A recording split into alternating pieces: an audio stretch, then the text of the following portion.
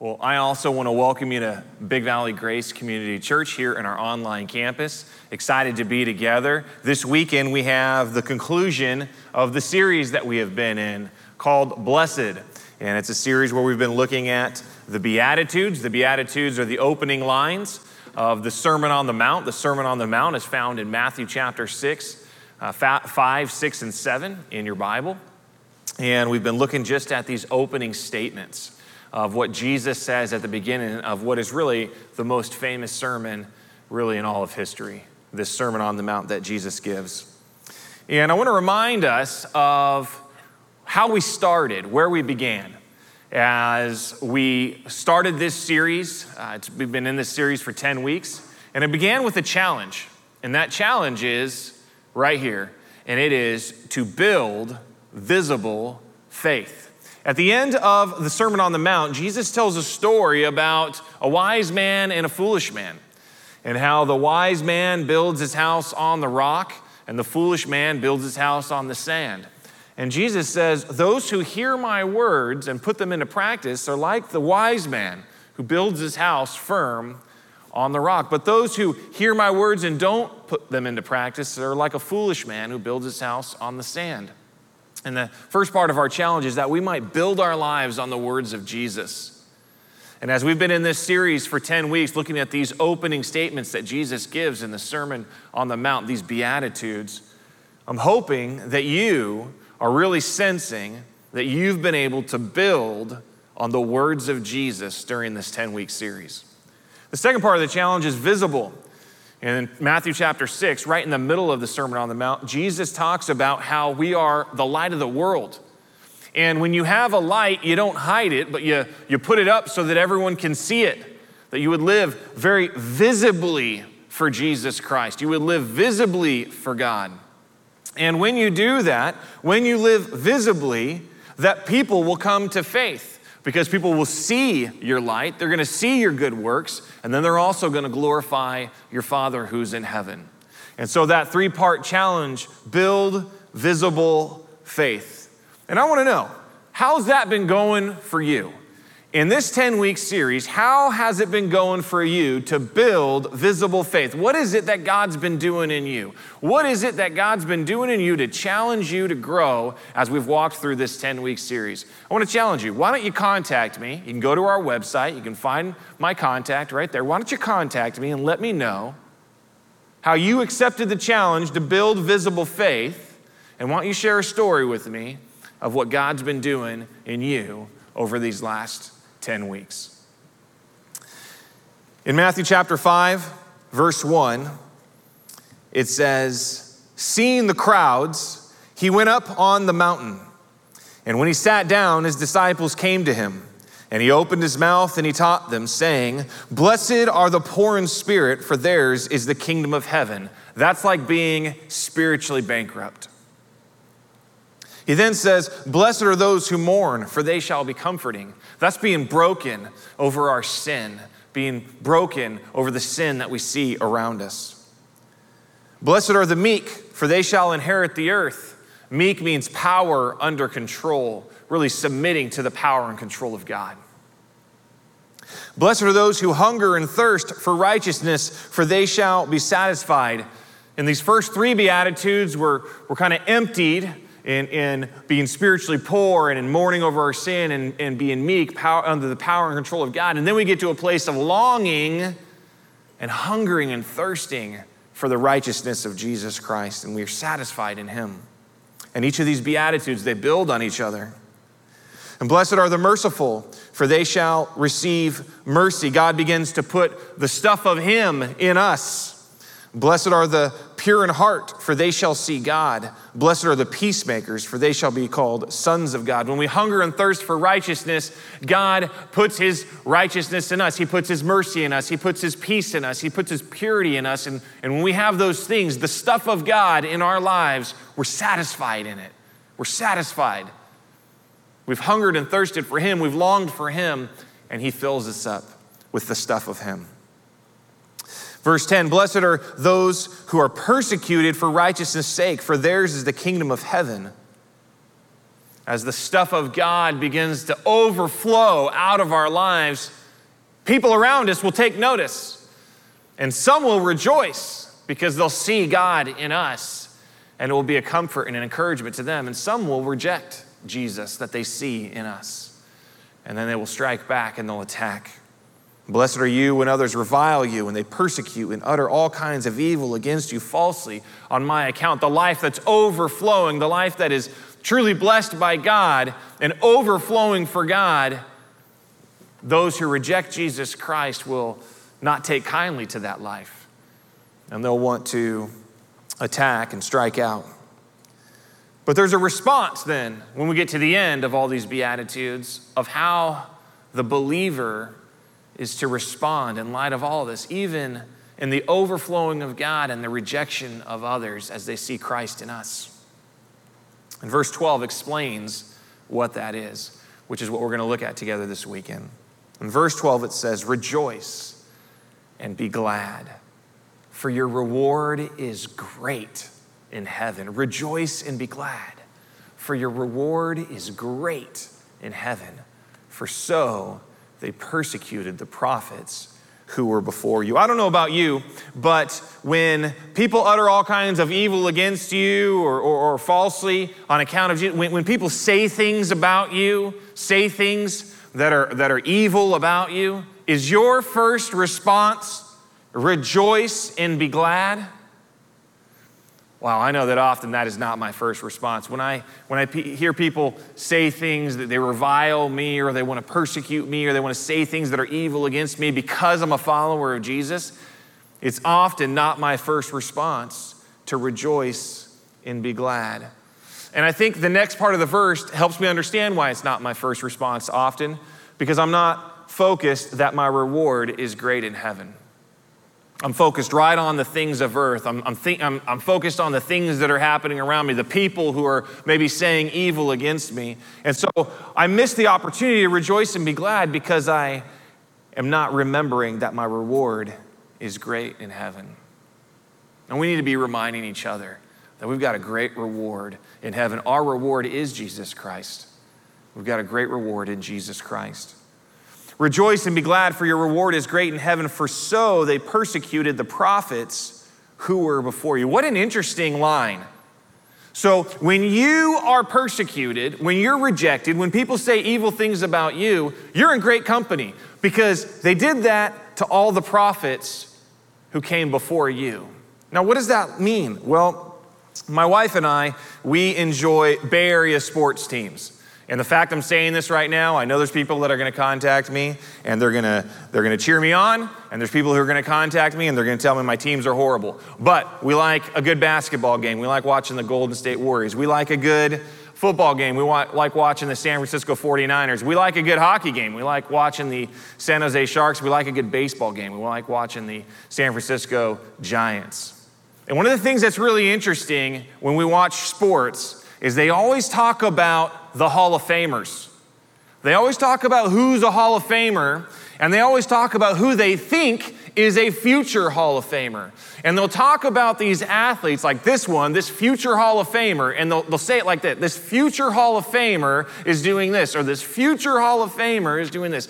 And in our society, we really celebrate people who have great athleticism.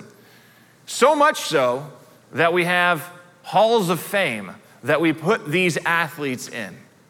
They're Hall of Famers. Well, if you want to see something incredible, you take your Bible and you turn to Hebrews chapter 11. And in Hebrews chapter 11, it's like a Hall of Fame, but it's like the Hall of Faith. And in Hebrews chapter 11, it's incredible. I read this multiple times. I'd encourage you this week to just read it on your own. I read this multiple times to see these people who had incredible faith and they followed God even despite incredible difficulties. And they kept on following God. They kept on in their faith. But what really caught my attention is near the end of the chapter, it says that some were tortured and they refused to accept release from their torture so that they might rise again to a better life. Others suffered mocking and flogging and even chains and imprisonment. They were stoned. They were sawn in two. They were killed with the sword. They went about in skins of sheep and goats, destitute, afflicted, mistreated, of whom the world was not worthy. Wandering about in deserts and mountains and in dens and caves of the earth. Wow.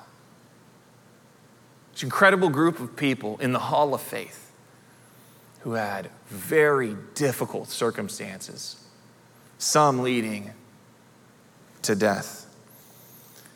And as I considered that, I was challenged by the circumstances I face as they compared to those that I see in Hebrews chapter 11. But I was also encouraged because in Hebrews chapter 12, it shares out of that Hebrews chapter 11 Hall of Faith into a description of Jesus. And this is what it says. Therefore, since we're surrounded by so great a cloud of witnesses, the Hall of Faith, since the Hall of Faith surrounds us, since the Hall of Faith witness our lives, let us lay aside every weight and sin which clings so closely. Let us run with endurance the race that is set before us, looking to Jesus. Key phrase, looking to Jesus. What happens when we look to Jesus? Well, we find he's the founder and he's the perfecter of our faith. He's the one who had joy even with the cross that was before him. He endured it with joy. He despised the shame of the cross, but he endured with joy the cross.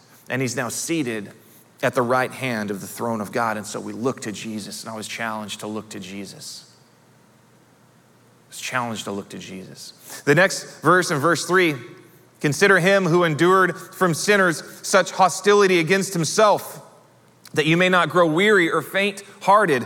And now I'm considered to consider him that in my own struggles, whatever the own struggles that I have, whatever persecution I'm going to face, that I wouldn't grow faint-hearted. I wouldn't grow weary because I would consider Jesus.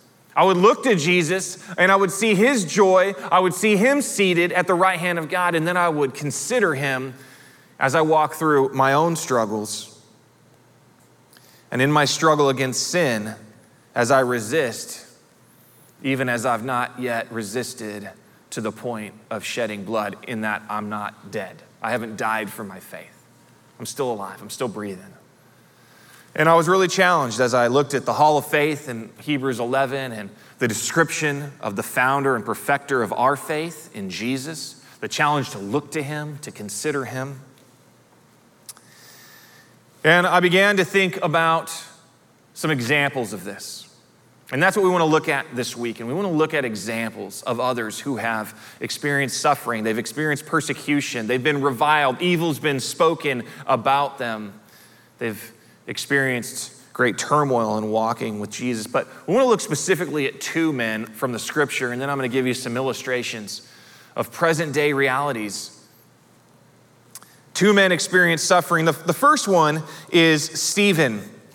And it's interesting what we find right before we learn about Stephen in the gospel or in the book of Acts.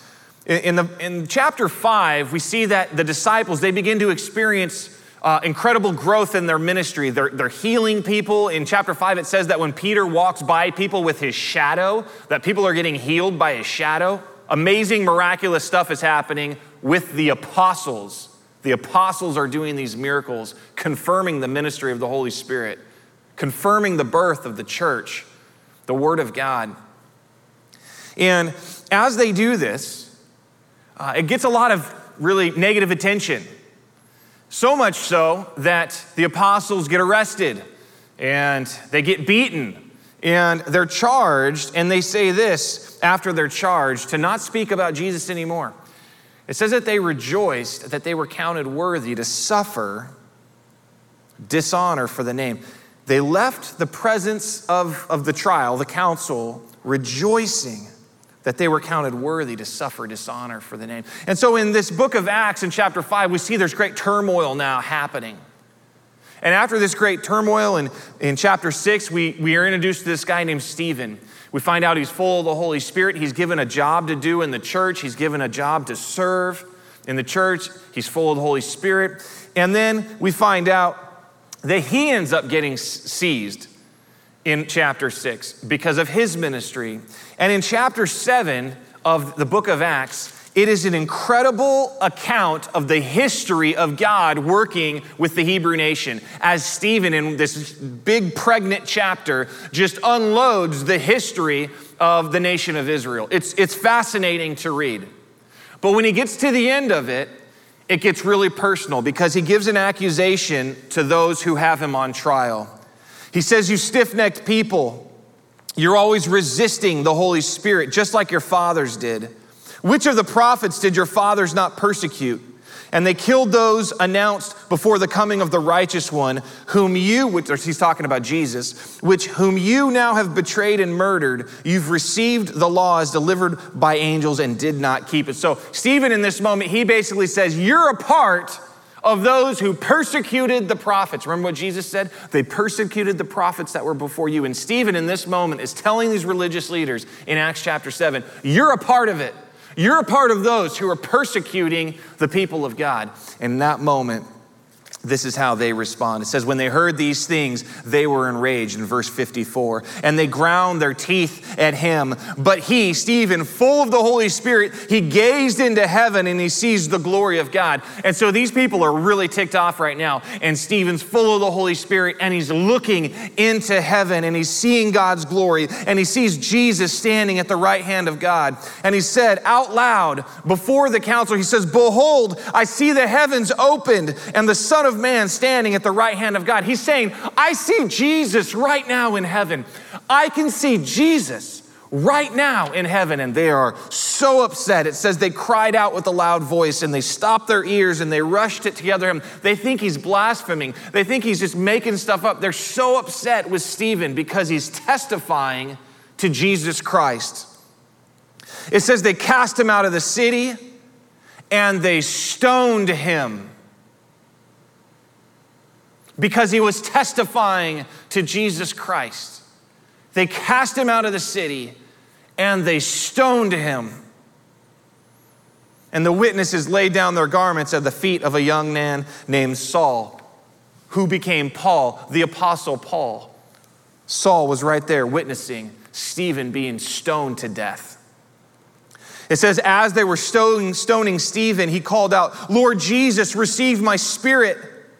And falling to his knees, he cried out with a loud voice, "Lord, do not hold this sin against them." When I read this week many times, I wondered, what would I be saying in this moment?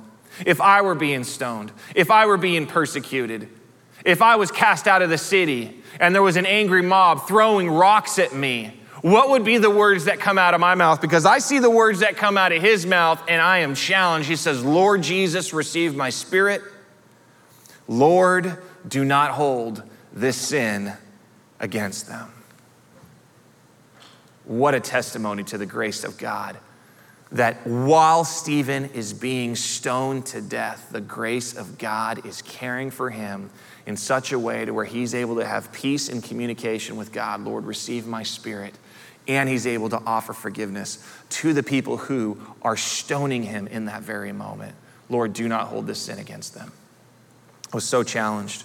It says when he said this, he fell asleep. He died. I was so challenged looking at the life of Stephen.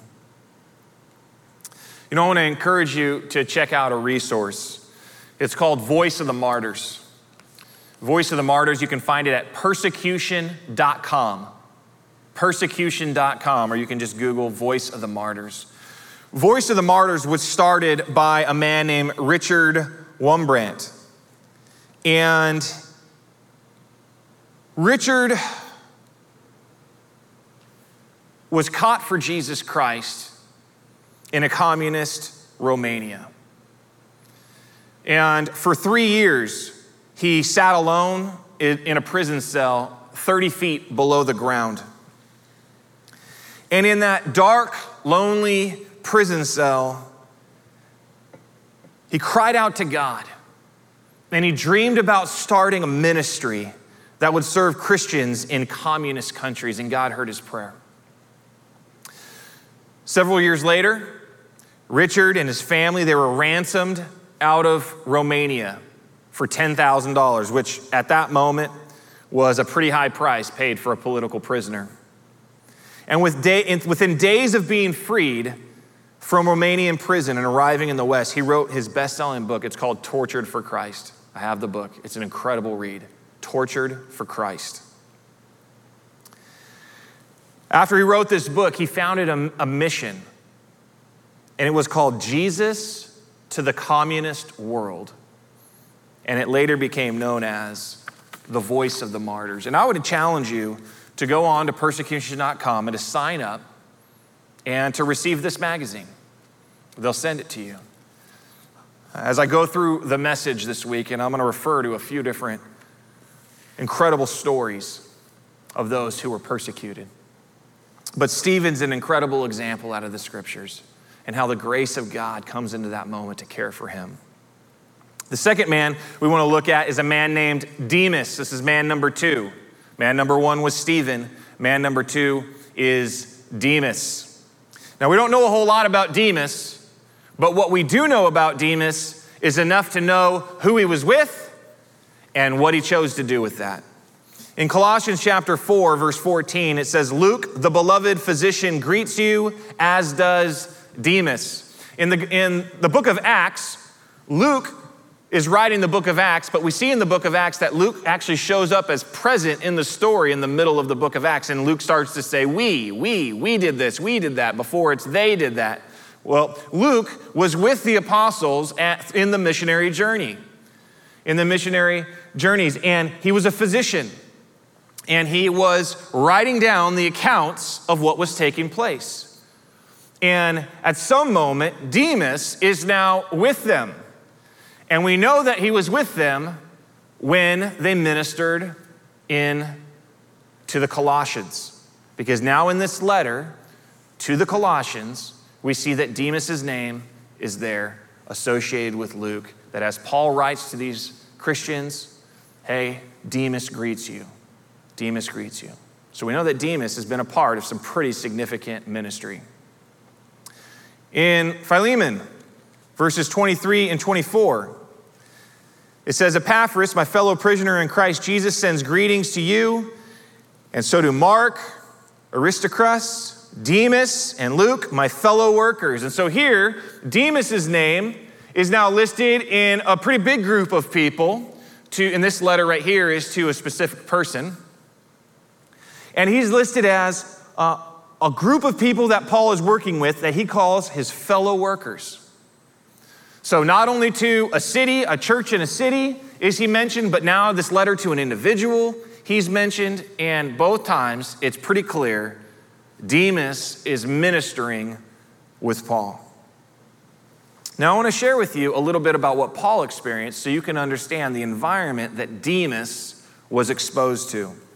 In 2 Corinthians chapter 11, verse 23, Paul says that his ministry was difficult.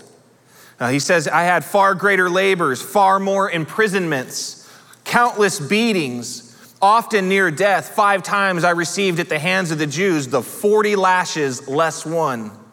3 times I was beaten with rods. Once I was stoned. 3 times I was shipwrecked. A night and a day I was adrift at sea. On frequent journeys in dangers from rivers, in danger from robbers, danger from my own people, danger from the Gentiles, danger in the city, danger in the wilderness, danger at sea, danger from false brothers, in toil and hardship, through many a sleepless night, in hunger and thirst, often without food, in cold and exposure. And apart from other things, there's the daily pressure on me of all my anxiety for the churches. That's what it was like to be a fellow worker with Paul. That's what it was like for Luke.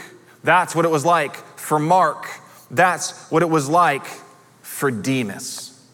It was hard. Ministry, traveling with Paul, was difficult. It was hard. Now, the third time Demas's name is mentioned in Scripture, we find out something really heartbreaking. And it's in 2 Timothy chapter 4, verse 10. It says, for Demas, in love with this present world, has deserted me and gone to Thessalonica. Things are hard.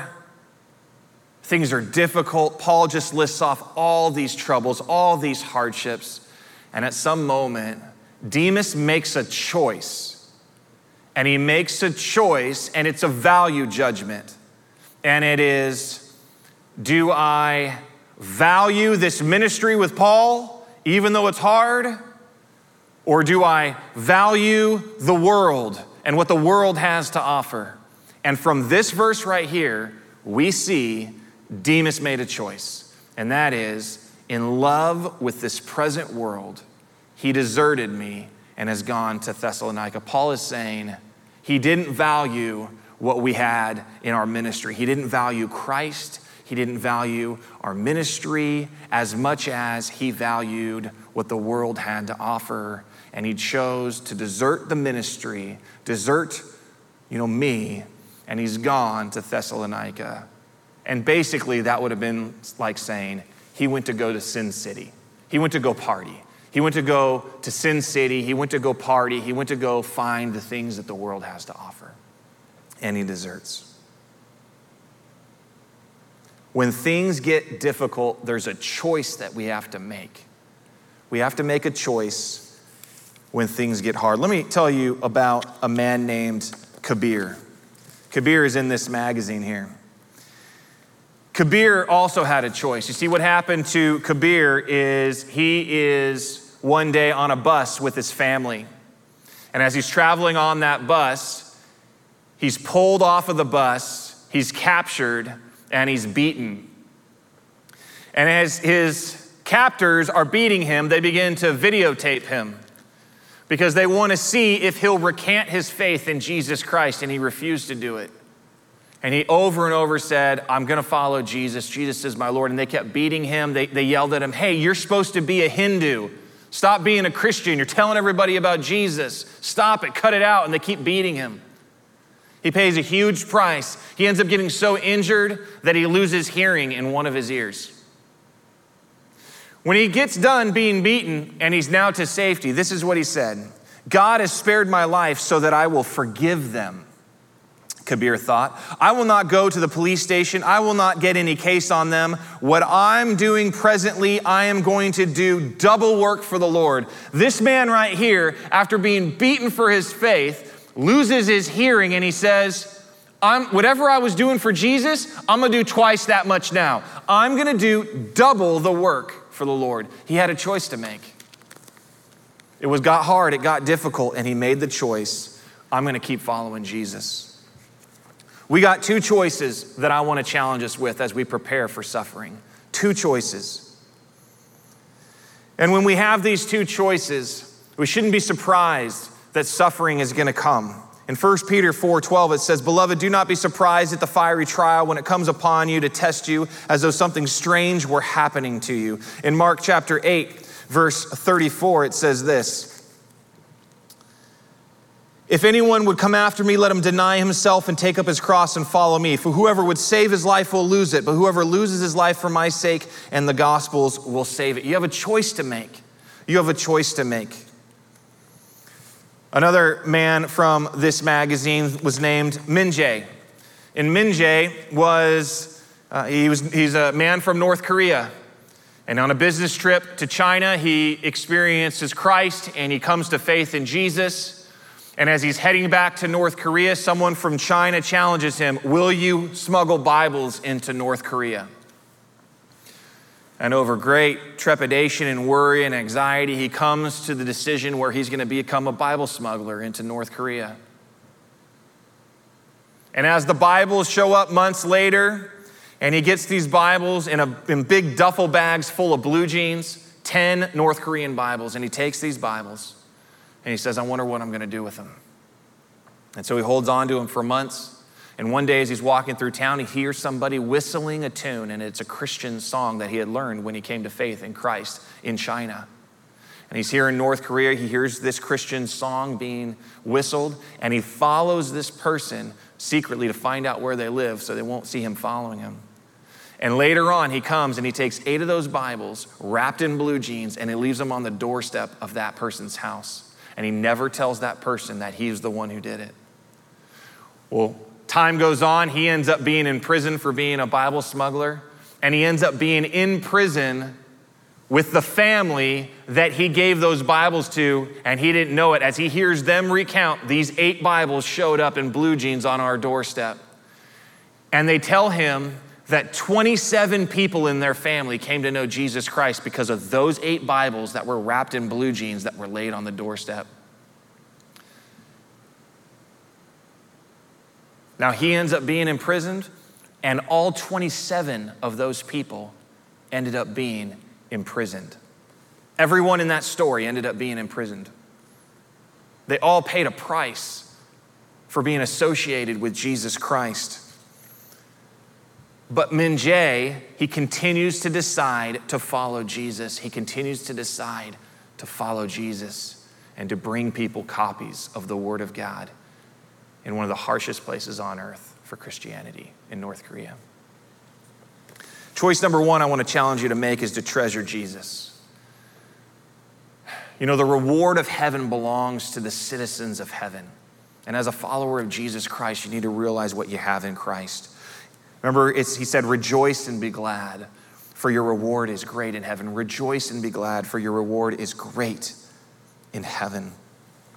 In the Sermon on the Mount, Jesus gives this challenge in Matthew chapter 6, verses 19 through 20. He says, do not lay up for yourselves treasures on earth where moth and rust destroy, where thieves break in and steal, but lay up for yourselves treasures in heaven where neither moth nor rust destroys, where thieves do not break in and steal.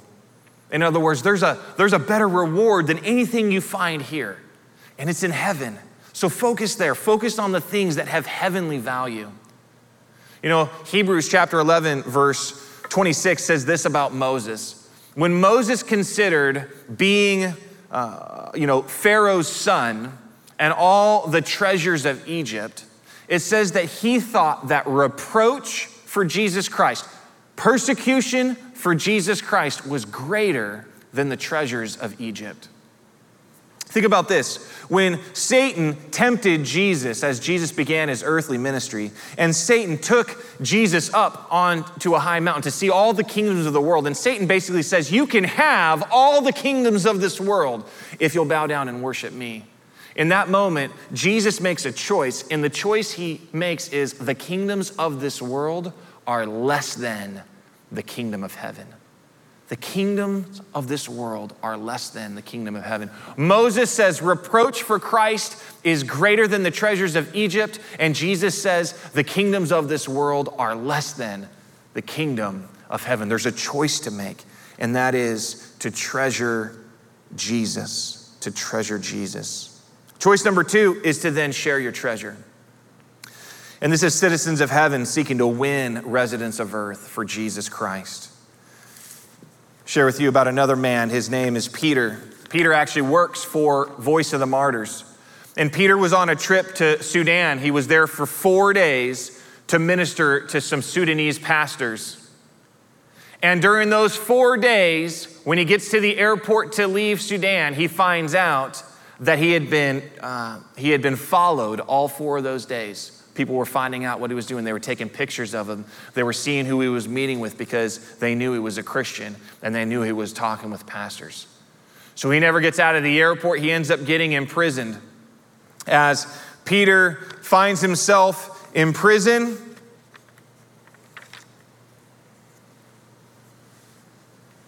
he finds himself in a cell with 6 members of ISIS. On the first morning that he was there, these 6 people, they asked about news from the outside world. He says, I began to tell them about the recent attacks by the self-proclaimed Islamic State, ISIS, that had killed 129 people in Paris. And they jumped to their feet and they began shouting, Allahu Akbar, Allahu Akbar, Allah is great, Allah is great. Their joy at hearing this news shocked and frightened me. So I decided not to share any further information with them.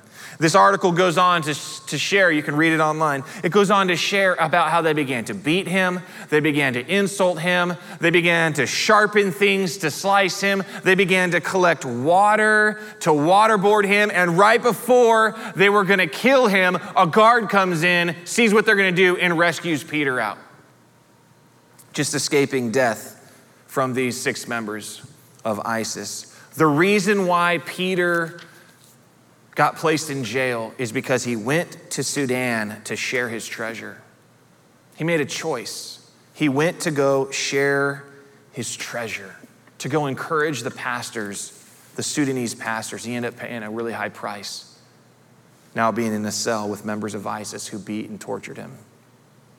In Matthew chapter 6, verse 21, Jesus says this, "For where your treasure is, there your heart will be also." You might wonder, why would anybody do that? Why would anybody want to follow Jesus? Why would anybody want to end up in these scenarios where they're going to get hurt, beaten? I just want to tell you, it's because they treasure Jesus. They treasure Jesus. People do great things for Jesus only because they treasure Jesus. Because they treasure Jesus and then they want to share that treasure with others. You know, Paul, he writes to the Corinthians in chapter 9. Read this a bunch this week. He talks about all the things he did so that he might win people to Christ. To the Jews, he became like a Jew. To the Gentiles, he became like the Gentiles. To the weak, he became weak. He did all these things. Why? Because he wanted people to come to know Jesus. He treasured Jesus and he wanted to share his treasure. In the back of this magazine is an interesting poster. I'll share it with you. On one side of it is this big picture of all these people, and it basically says, you know, they want to put a Bible in the hands of every believer in persecuted countries. That's the goal of Voice of the Martyrs. They want to put a Bible in the hands of every believer in these persecuted countries. And then also on the back of it has a map. And all the dark places on this map are where they're hostile to Christianity, where you can be killed for being a Christian. And this ministry is really focused on those hardest places. Those places where it's most difficult to be a Christian. It's most difficult to get Bibles into. And the reason they are doing this is because they treasure Jesus. They treasure Jesus, and they look at all the dark places on this map and they don't say, those are the places we're going to avoid. They look at all the dark places on the map and they say, that's exactly where we want to go because we want to share our treasure. We treasure Jesus so much, we want to share him, even in the most difficult places on earth. And it makes me think about just simply, where are we located? Where are we located? What's it like where we're located? What are the obstacles that are in front of us? Where has God placed us for him? And how are we right where we are treasuring Jesus? And how are we right where we are sharing the treasure of Jesus? Maybe it's in our home, maybe it's in our workplace, in our neighborhood, in the marketplace, in relationships, maybe it's at school. Treasuring Jesus and sharing our treasure. I want to remind you of what Matthew chapter 5, verse 12 says. And this is the very last line of the section of the Beatitudes. Rejoice and be glad, for your reward is great in heaven, for so they persecuted the prophets who were before you. Today is a great day to rejoice and be glad in Jesus. Father God, Lord, we love you. And Father, we want to honor you with our lives. And so God, help us to make the choice to treasure you. Help us to make the choice to share our treasure, that we might not be surprised when persecution comes our way. And we pray this in the name of Jesus Christ, and all God's family said, amen.